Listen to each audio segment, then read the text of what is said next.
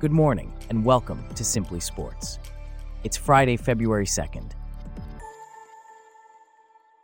On today's show, we discuss how Bayern and Atletico came out on top in the transfer window, while the Saudi League took the biggest hit.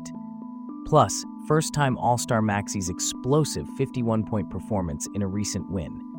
This coverage and more, up next. I'm David, and you're listening to Simply Sports.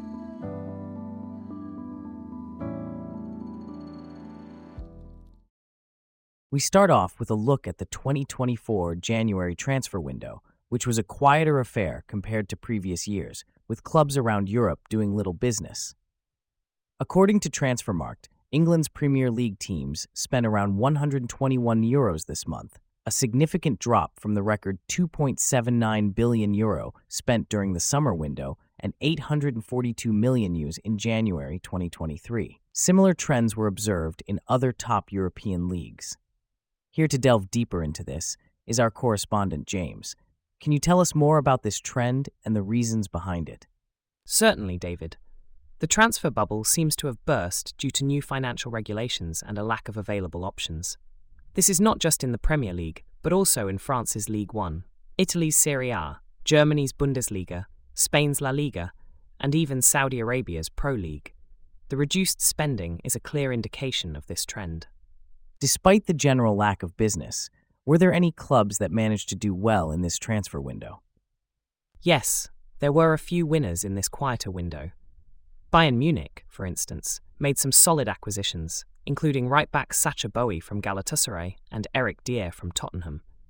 Atletico Madrid secured the highly rated midfielder Arthur Vermeeren from Antwerp, while Tottenham managed to land centre-back Radu Dragusin from Genoa and Timo Werner from RB Leipzig. Borussia Dortmund also did well, bringing in Chelsea loanee Ian Maatsen and welcoming back Jadon Sancho from Manchester United. What about the losers of this transfer window? The biggest losers were arguably the fans, who have come to expect high-profile signings during the transfer windows. The reduced spending, while arguably a healthy sign, was a disappointment for many. Manchester United also had a disappointing window, with no new arrivals and the loaning out of Jadon Sancho to Dortmund. The Saudi Pro League, which had been free spending in the summer, also saw a significant drop in activity. West Ham winger Said Benrahma also had a tough time, with a potential move to Lyon collapsing at the last minute. It seems like South American teenagers did well in this window. Can you tell us more about that? Indeed, several South American teenagers secured moves to top European clubs. Barcelona signed striker Vitor Roque from Atletico PR. Manchester City secured River Plate's Claudio Echeverri. Brighton signed Boca Juniors left-back Valentin Barco. And PSG snapped up Corinthians' defensive midfielder Gabriel Moscardo. These signings indicate that in the absence of transfer market value in Europe, some of the continent's top clubs have turned to South America for bargains. Thanks for the transfer window insights, James. Now, let's switch gears to the NBA, where Tyrese Maxey of the Philadelphia 76ers scored a career-high 51 points last night, leading his team to a 127-124 victory over the Utah Jazz. This comes just hours after Maxey was selected for his first All-Star game. Bella, our correspondent for Simply Sports, is here to delve deeper into this. So Bella, how significant was Maxey's performance, especially considering the absence of Joel Embiid? Indeed, David. Maxey's performance was nothing short of spectacular, especially given that Embiid, the star center for the 76ers, was out due to an injured lateral meniscus in his left knee. Maxey, who had just returned from a sprained left ankle, surpassed his previous career high of 50 points set in November against Indiana. His performance was crucial in securing the win for Philadelphia. Can you tell us more about Maxey's performance on the court? Certainly. Maxey was on fire, shooting 17 of 27 from the field, 7 of 9 on threes, and 10 of 11 from the free throw line.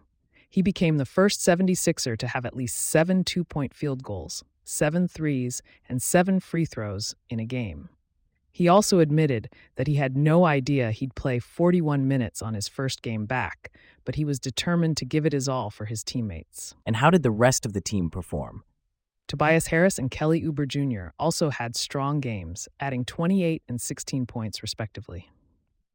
Despite the fatigue, the 76ers capitalized on turnovers and scored 27 fast break points.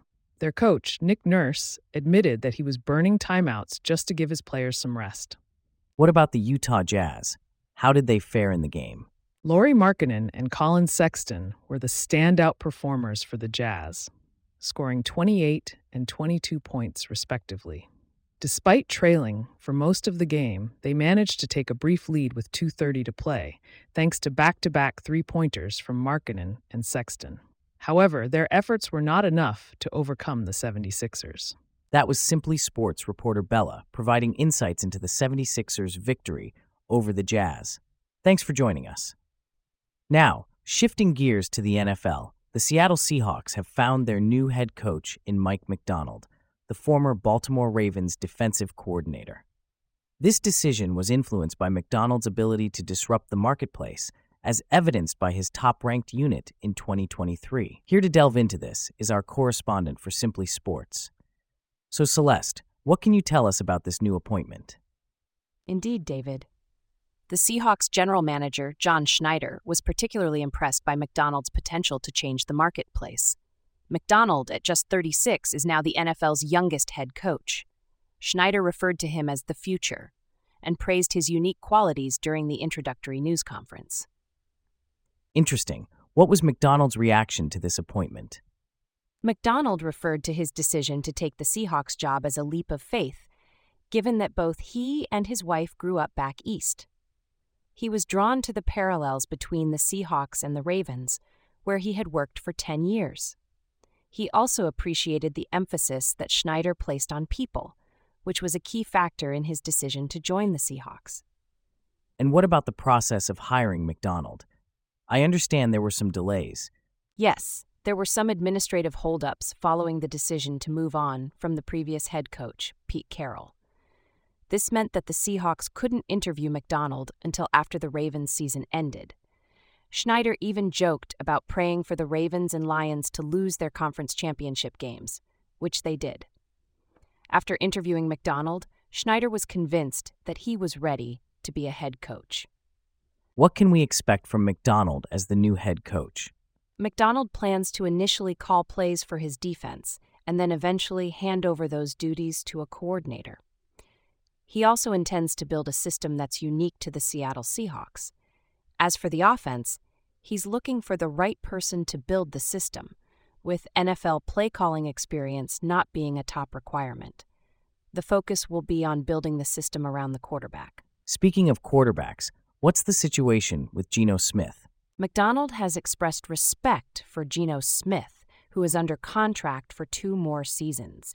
However, he also stated that they will build the system around the quarterback, so it remains to be seen how the situation will evolve. The backup Drew Lock is set to be a free agent. Thanks for the insights, Celeste.